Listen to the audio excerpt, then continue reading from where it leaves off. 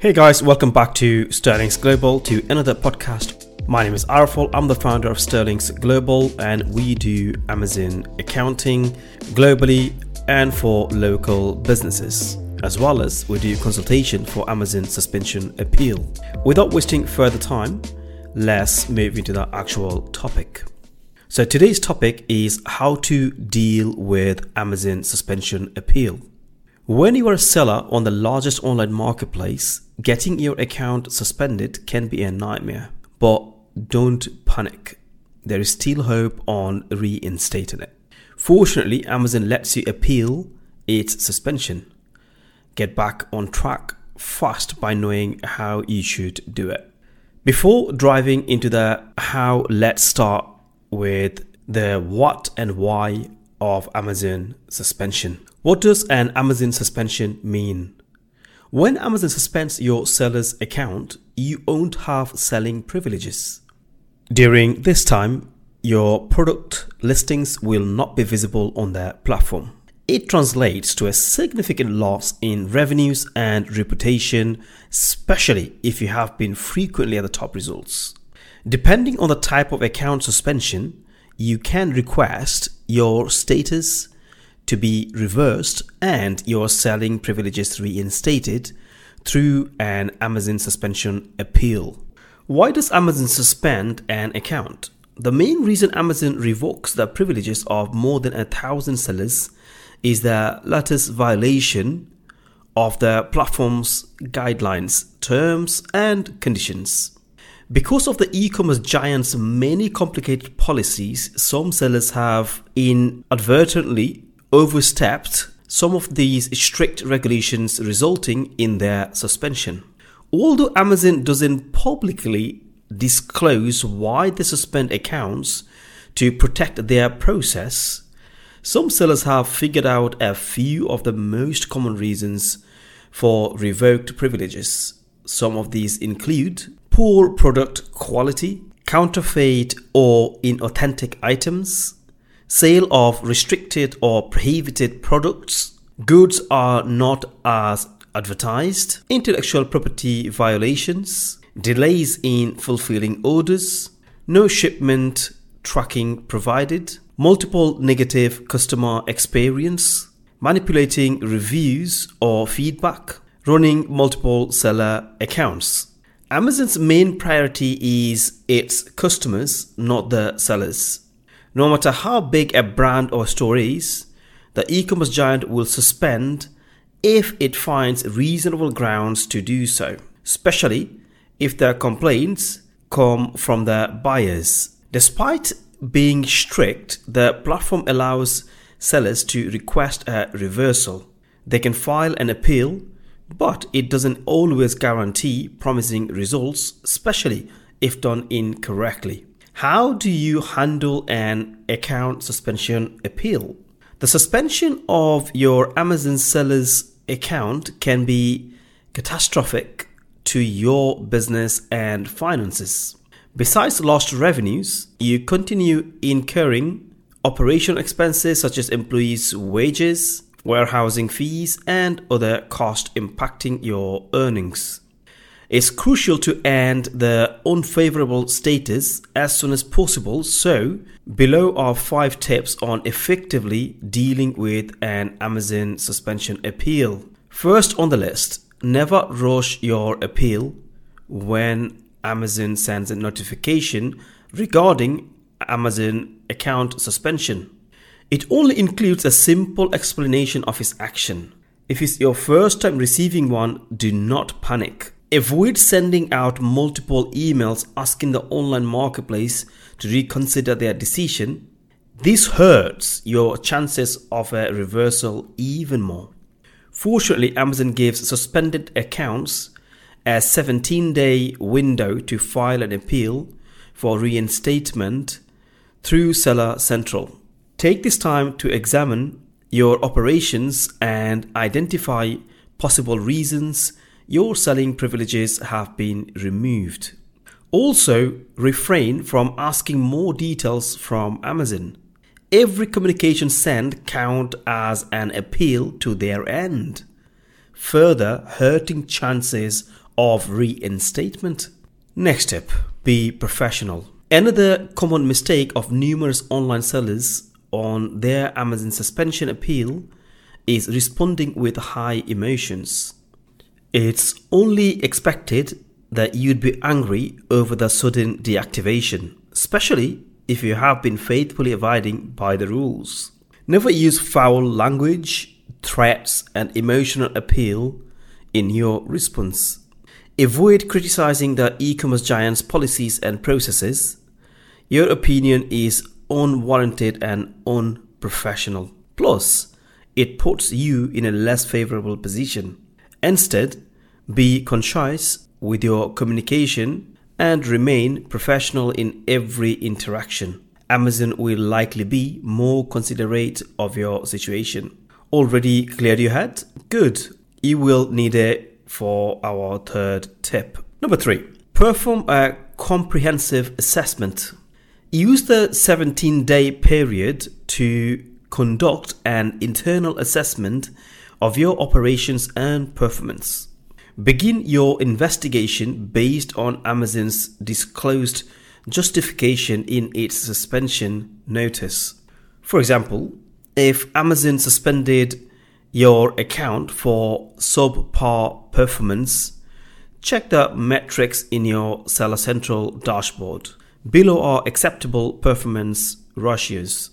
Order defect must be below 1%. Pre-filled cancellation rate must be below 2.5%.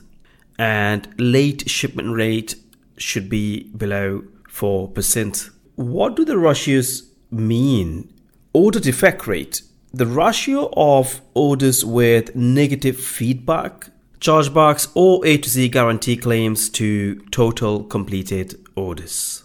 Next, pre-fulfillment cancellation rate. The orders you have cancelled prior to shipping out the total orders received.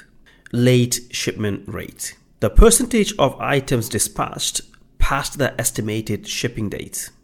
Since Amazon doesn't go into specifics regarding your suspension, the problem may have also stemmed from violating one of the online marketplace's many rules. It can range from selling counterfeit goods and unauthorized product distribution to offering discounts in exchange for positive reviews and copyright infringement.